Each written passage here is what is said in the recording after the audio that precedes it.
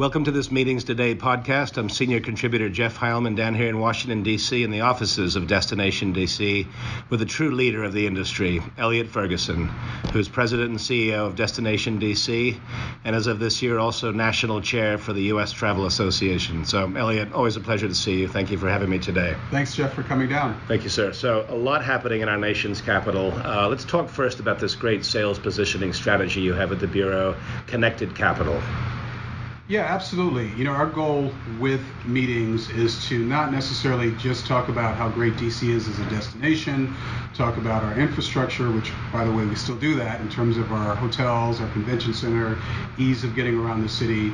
But we're also looking at ways of determining what our city, from an economic development perspective, is working on. What types of industry are they looking to attract to Washington, D.C.?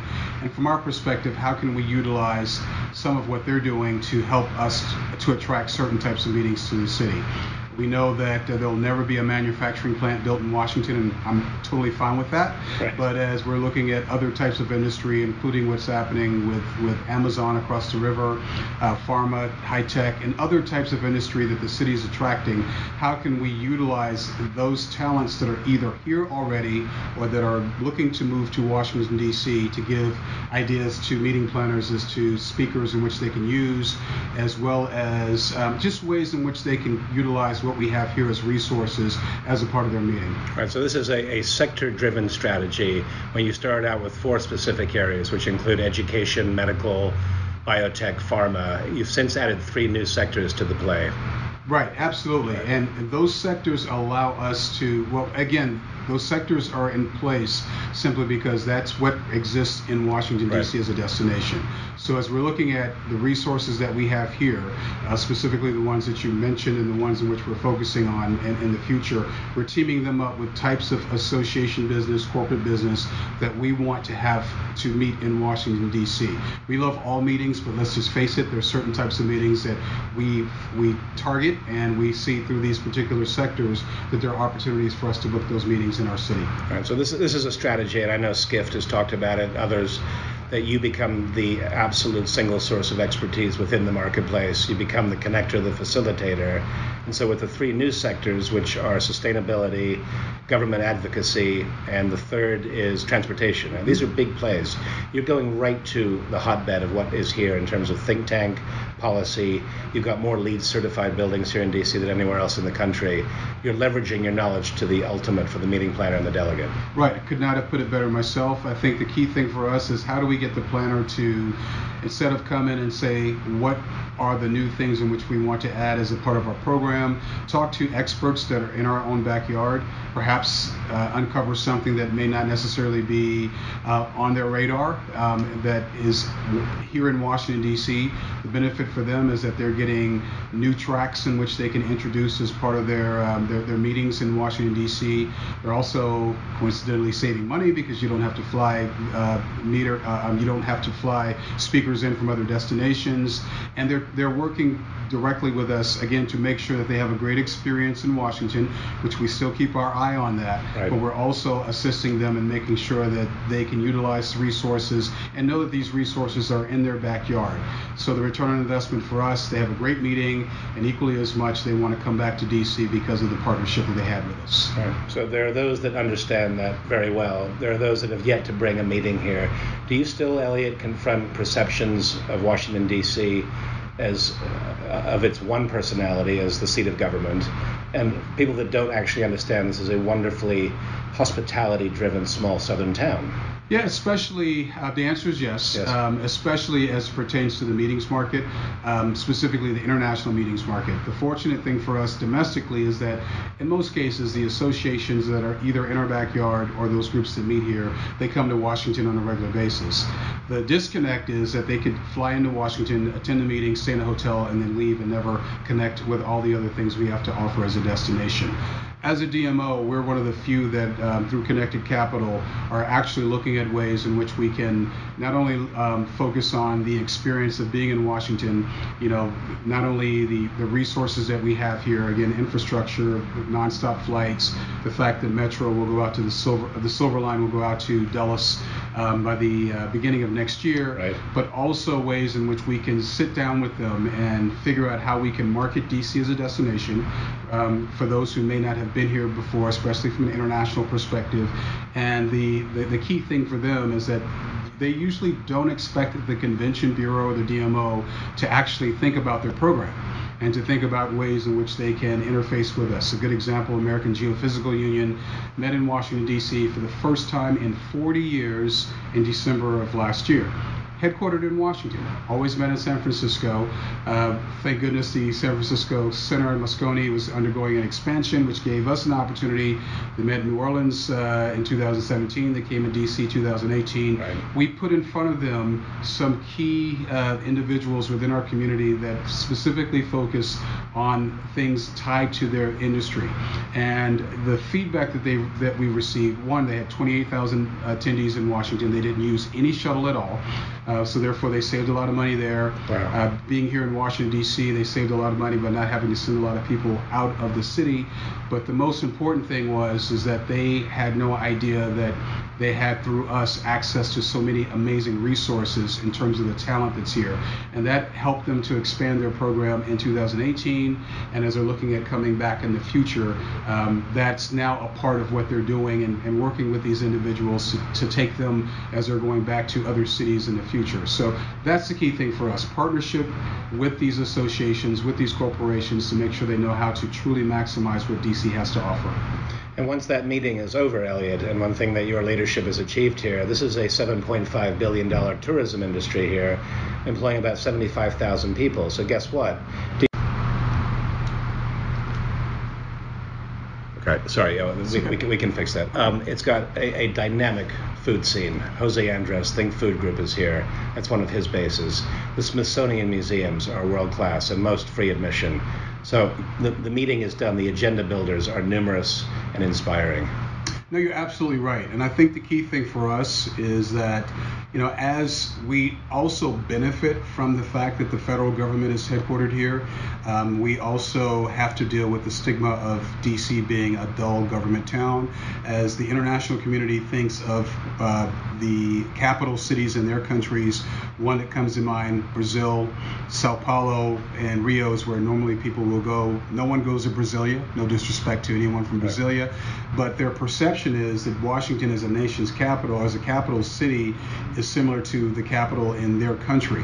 So coming here, experiencing the 3Ms, monuments, memorials, and museums, the fact that the value add is that 16 museums with the Smithsonian family are free of charge, including the zoo, and then you add on nightlife, theater, retail, shopping, the fact that Michelin afforded us our Michelin guide, which we didn't have to pay for. They looked at the resources in terms of the amazing restaurants that we have here, and they basically reaffirmed what we've been saying all along in terms of the great food scene here. So we're able to hit on all the key things that are important to not only meetings that are coming to the city, but also to the leisure market that's looking at coming into a destination. And the value added for us is that if you're coming for a meeting, bringing your family, and they're out and about in the city doing all these amazing free things, all you're paying for would be your accommodations, of course, your meals, and all the other great shopping that we hope you'll do while you're in Washington. Absolutely. So laurels galore, but nobody's sitting still here. There's a massive wave of investment that is transforming leisure, tourism, and meeting product all around the city. Projects like the Wharf, for instance. Yeah, absolutely. And I think the key thing for most people that have come to Washington, if I'm out of Washington, if I'm in New York and say, when's the last time you're in DC? And they say 2015.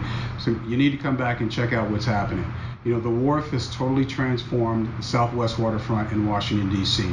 I moved here about 18 years ago, never understood why our city did not invest more in our waterfront. As most cities, that's the first thing they want to develop. Right. But that was not the case here. And now you're seeing a lot of development, specifically in Southwest. Started in the Southeast corridor with the baseball stadium and what's happened there. A new soccer stadium opened in Southwest, not even a half a mile from the baseball stadium. Which is, sorry, I'll tell you, that's the Navy Yards area? Navy Yards area is where the baseball stadium is, and then right across, there's an area with a very unappealing name called Buzzard Point, because in the 1800s, literally buzzards lived there. Sounds great, but now there's a amazing new soccer stadium, Audi Field, that opened 20,000 seats, and there's going to be a lot of development around there, around the soccer stadium. And then, of course, the Wharf with its 3 hotels, 25 plus restaurants, great concert venues, and amazing space for outdoor activity on the water. It's spectacular, and it's well overdue, and it's a great opportunity for us to reclaim our our waterways, especially the 2 rivers that we have in the area. And then as you look at the Kennedy Center and the Reach, which is the new component of the Kennedy Center, which opens just in a few weeks, right on the Potomac River, we're really excited about the new product and all of the development in the city. It is exciting. And anytime you meet here, you're following in footsteps. The beginning of America's history. That's an important thing to remember too. Absolutely, with a interesting international flair, based on the fact that, of course, Washington was planned by the French, Pierre Lafont. So as you're looking at a city like Washington, a world-class city in America, I love when the international community comes here and they make references to how similar we are to some of the European destinations and some of the glamorous cities in Europe that folks visit on a regular basis. So you get all of that in Washington, and the value add, of course, is that there's so many free things to see and do in Washington, which is amazing and unique. Absolutely, and now you're able to take all of that experience and knowledge and move this into your other major role at the moment, National Chair for the U.S. Travel Association.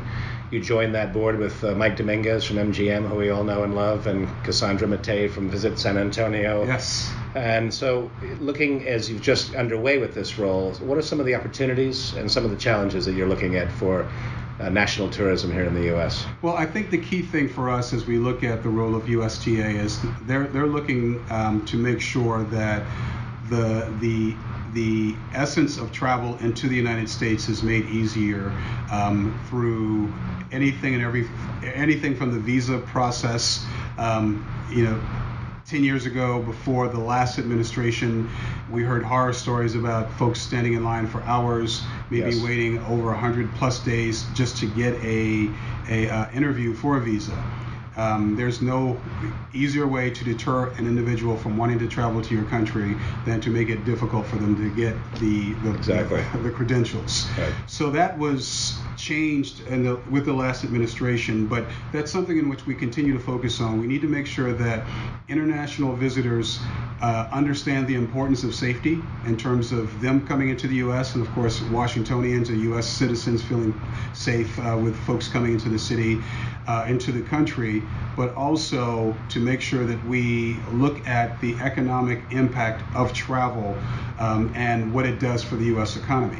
If you go on Capitol Hill and you start asking about the automotive industry, I can assure you a lot of folks, even those outside of Michigan, can attest to how important the automotive industry is to the U.S. and Absolutely. to our economy. Right. But then you think about the hospitality industry and the huge economic impact that this industry has on America, and it's not perceived in the same way. So the U.S. Travel Association, along with Brand USA, is making sure that we're telling the story of the importance of travel and the importance of creating jobs. For Washington, D.C., it's to the tune of 75,000 jobs, to the tune of $860 million of taxes that are generated by visitors to the city. So we're looking at everything from travel into the U.S., making sure that Brand USA has its authorization, because we need to promote the U.S. As we've been doing for the last 9 years through the U.S. through Brand USA and U.S. Travel Association, lobbying for them to actually exist, as well as all the other vital aspects of travel into the United States. So the U.S. Travel Association plays a huge role in all those specific areas. And then we're looking at the health of the industry through diversity and inclusion. Right. The fact that as you're looking at who we're hiring today, by the year 2020, we know that the largest part of the workforce will be millennials. 30 years ago or 20 years ago in this industry, you did not see a lot of diversity in C-suite positions. Right. We're wanting to make sure that we are positioning this industry as a lucrative opportunity in the same way that people look at medicine and engineering and other key opportunities within employment. So USTA, very vital to our role in terms of attracting visitation to the United States as well as to Washington, D.C. It's the corollary there, of course, is the Meetings Means Business initiative, where there was a necessary need to change negative perception. Meetings were bad in the wake of the meltdown in AIG and a few others. That's been a very successful program. Well, travel means business too, and in its fundamental essence, travel is bringing people together from around the world. Ultimately, the table and music, these things bring us together. But I like this piece about awareness building around the synergies, the economic synergies. Airlines, hotels, meetings, it all goes together in one virtuous whole. You're absolutely right. And the members of the U.S. Travel Association represent all of those individual disciplines of hospitality simply because we all have to work together. One, to make sure that folks that are down the street from me here on Capitol Hill understand the importance of this industry and want to protect the industry. I mean, as you look at what happened in 2009 after unfortunate incident of a government meeting taking place in Vegas, and then all of a sudden a comment that was made that, I shouldn't take meetings to Vegas. The economic impact there, you saw an increase in foreclosures in housing. You saw an increase in folks going on public assistance because the entire economy is based on tourism and hospitality in a city like Las Vegas. And the ripple effect was so detrimental and so immediate that it was important that the U.S. Travel Association and our industry rally to get our stakeholders to understand the importance of meetings, the types of jobs that are created. Some people will say, yeah, you're creating jobs that don't pay a lot, but that's the reality is you're creating jobs at all levels. So perhaps you have a percentage of your community that have very few skills, and a new hotel opens and they're hiring 1,200 people, and suddenly you're able to employ people because you're giving them on-the-job training, and now all of a sudden they're off of public assistance and other things in which we have to pay for one way or the other.